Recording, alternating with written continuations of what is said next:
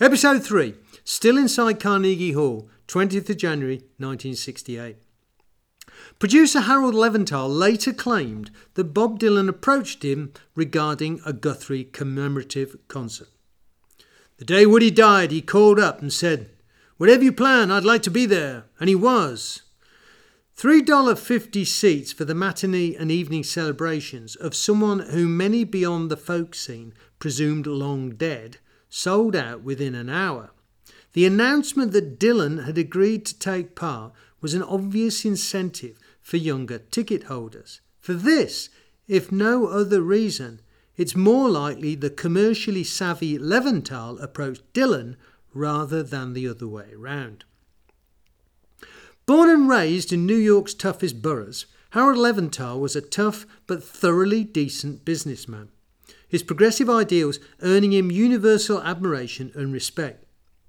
He dedicated much of his life to defending and promoting Woody Guthrie, and the archives in Tulsa are a testimony to his passion, commitment and organisational ability. Leventhal's well-established credentials as a left-leaning manager and concert promoter saw his appointment in the mid-50s as the guardian of the Guthrie family's assets, not least Woody's literary and song rights.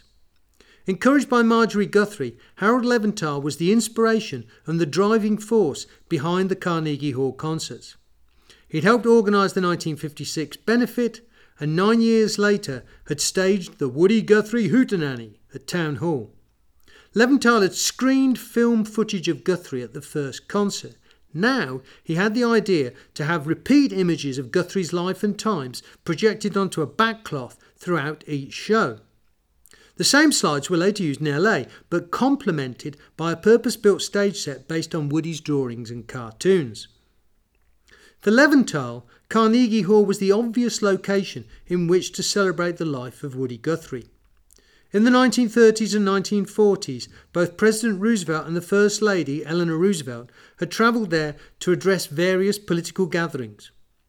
Notwithstanding its occasional use by opponents of the New Deal and advocates of isolationism, Carnegie Hall had acquired a symbolic importance for New York's liberals and radicals.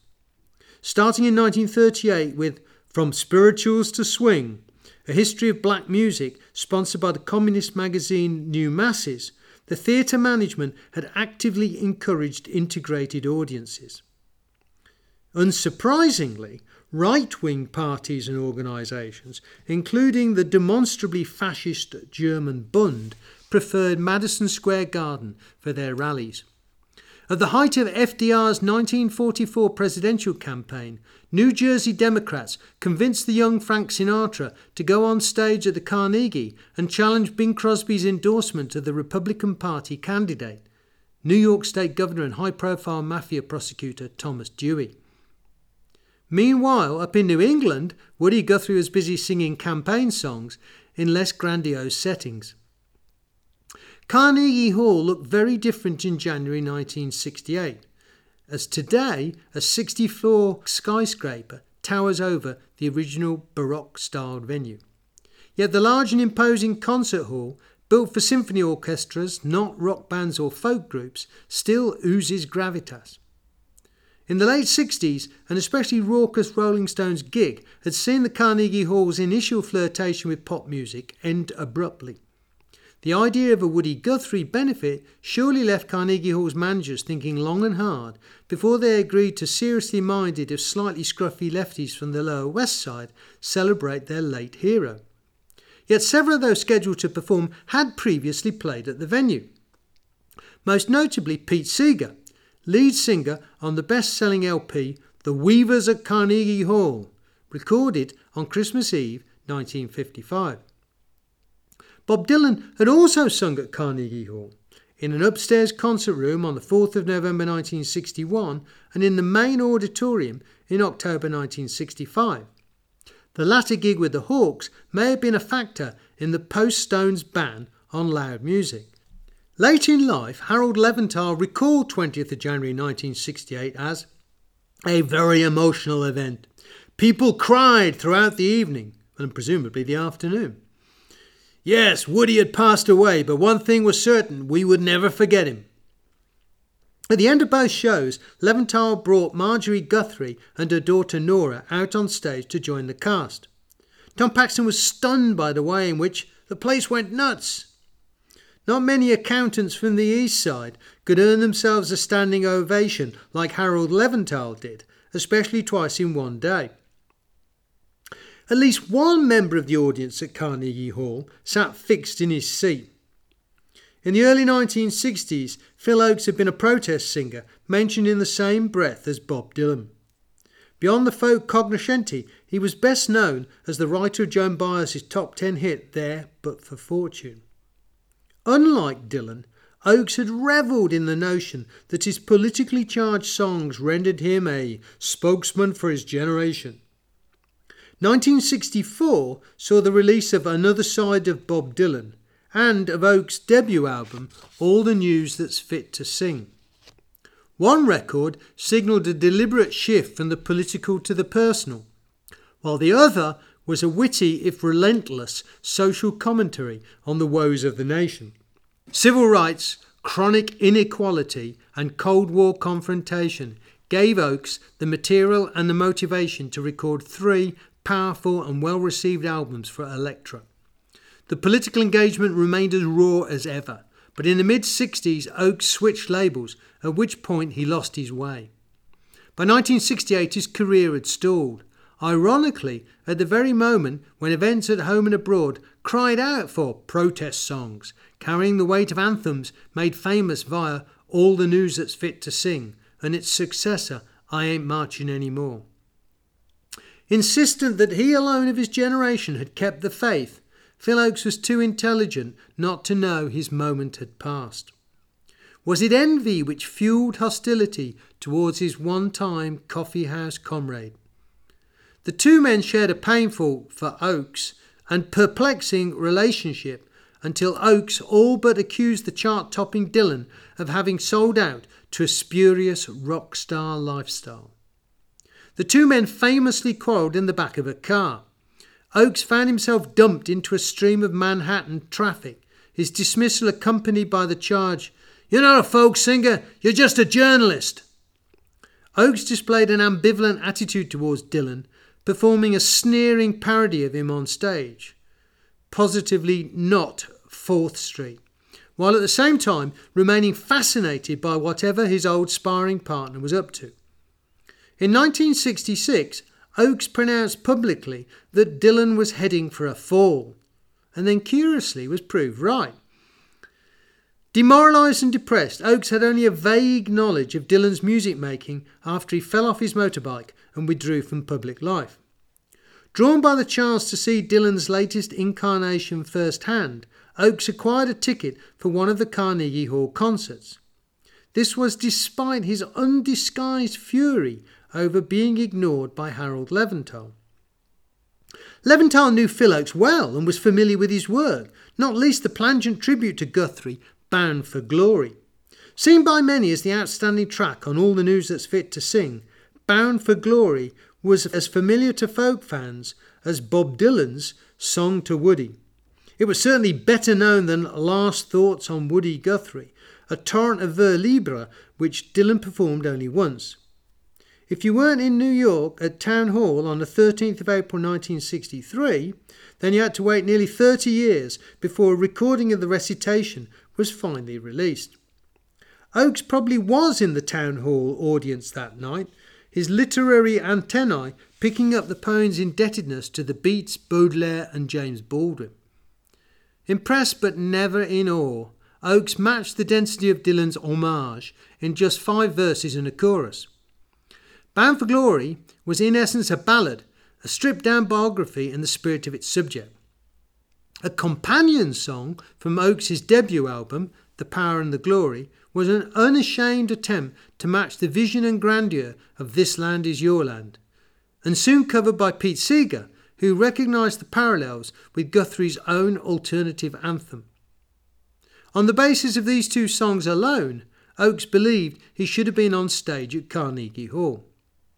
Instead, he found himself having to watch Richie Havens, at that time a little-known artist and with no obvious connection to Woody Guthrie.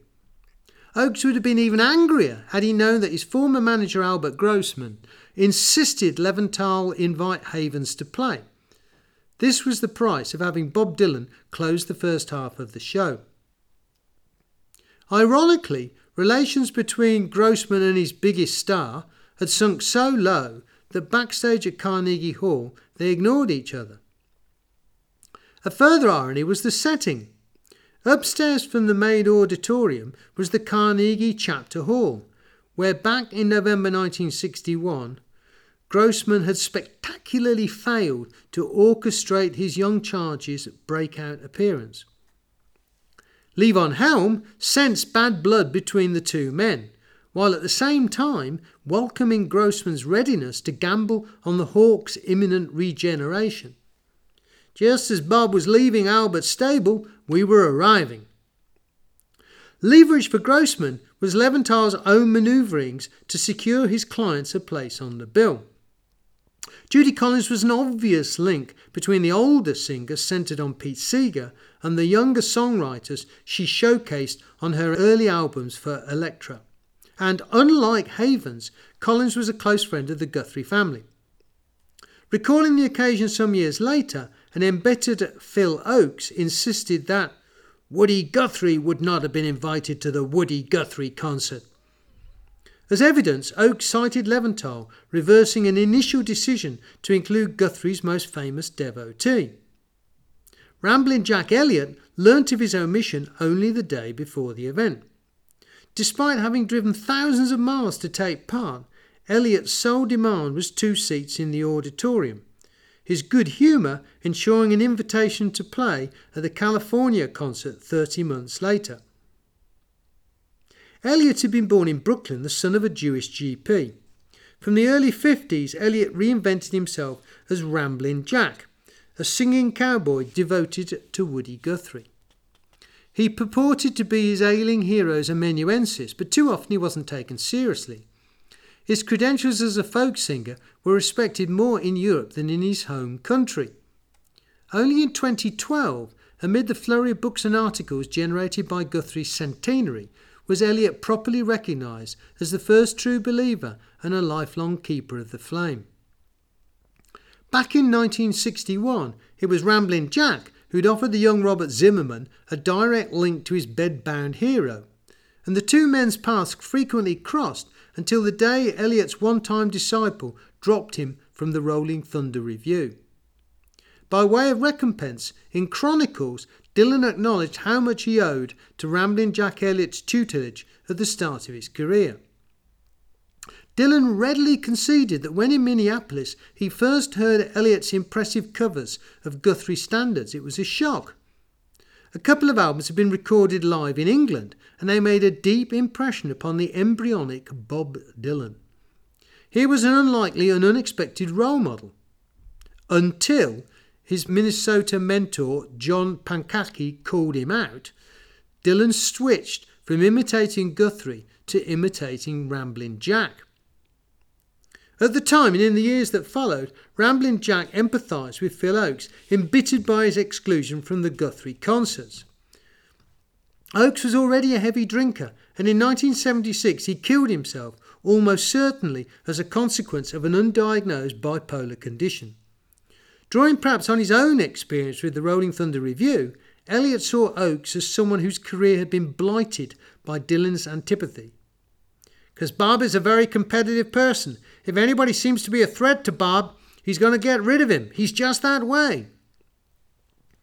Oakes waited forlornly for an invitation to join the Rolling Thunder Review when it reconvened in January 1976. The call never came, and within 3 months he was dead. Dylan was shattered by the news of Oakes' suicide, presumably racked with guilt over the contempt he too often displayed towards a flawed and fragile songwriter forced to acknowledge his lesser talent. Tom Paxton shared Elliott's regret that Phil Oakes was not invited to perform, but his own relationship with Dylan was very different. The two men first met in 1961, and a year or so later, Dylan asked Paxton to join him on a visit to Brooklyn State Hospital. The older man declined on the grounds that both he and his hero would find the meeting stressful. Yet Paxton had more in common with Guthrie than Bob Dylan. He was himself an Okie, born at the height of the Depression, less than 30 miles from Okamar, Guthrie's hometown. His CV included a college degree, a spell in the army, an arrival in Greenwich Village as a fully formed songwriter, and a raft of radio-friendly compositions. Paxton's frequently covered songs provided him with a comfortable lifestyle, while never compromising his reputation as a no-frills, politically engaged folk singer.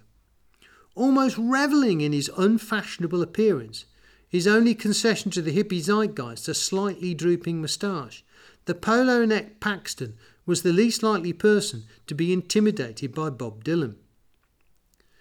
At the start of the 60s, Tom Paxton had listened to and played alongside Dylan numerous times. In London a few years later, he'd witnessed Dylan's appalling amphetamine-fueled behaviour as captured on the Don't Look Back documentary. After that, Paxton kept his distance. Thus he'd never seen Bob Dylan perform with the Hawks, and in January 1968 had no idea what to expect.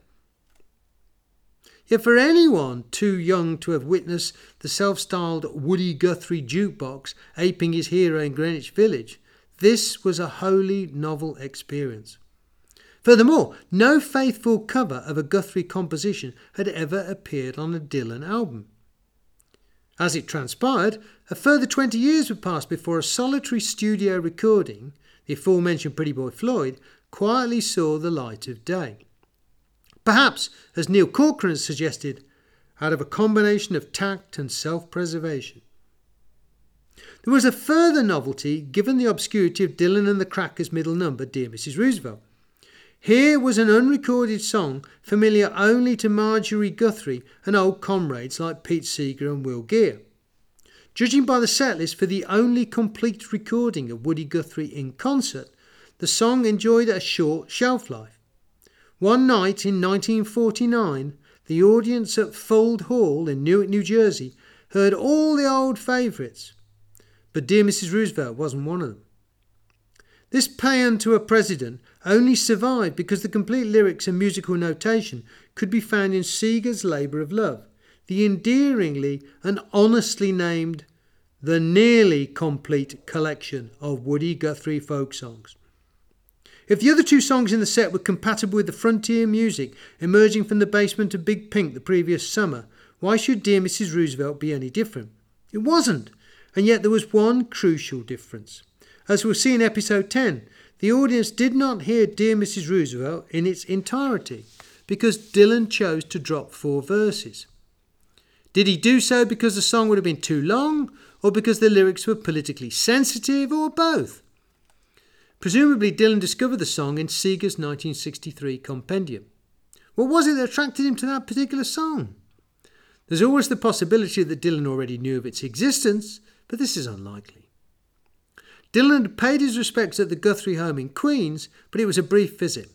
Coffee and condolences offered scant opportunity for him to reacquaint himself with the vast array of writings and drawings which in due course would form today's archives in Tulsa. The family had recently moved from 85th Street on Howard Beach, the shabby Cape Cod-style house which Dylan had visited in the early 60s. Not that an inspection of Guthrie's writings at that time had been anything but cursory. In Chronicles, Dylan recalled the time he went to see Guthrie at Greystone Hospital in New Jersey and was urged to take a look at the papers stored in the basement of the family home. He told me that if I wanted any of them to go and see Margie, his wife, explain why I was there. She'd unpack them for me. He duly did so, but unlike Robert Shelton's archive sampling in the basement some time later, visiting Marjorie proved a miserable experience with no tangible outcome. There seems a consensus among Guthrie's biographers that his widow and his daughter Nora were never especially fond of Dylan. However, the folk singer and author Daniel Mark Epstein gained a very different impression when he talked to Nora Guthrie.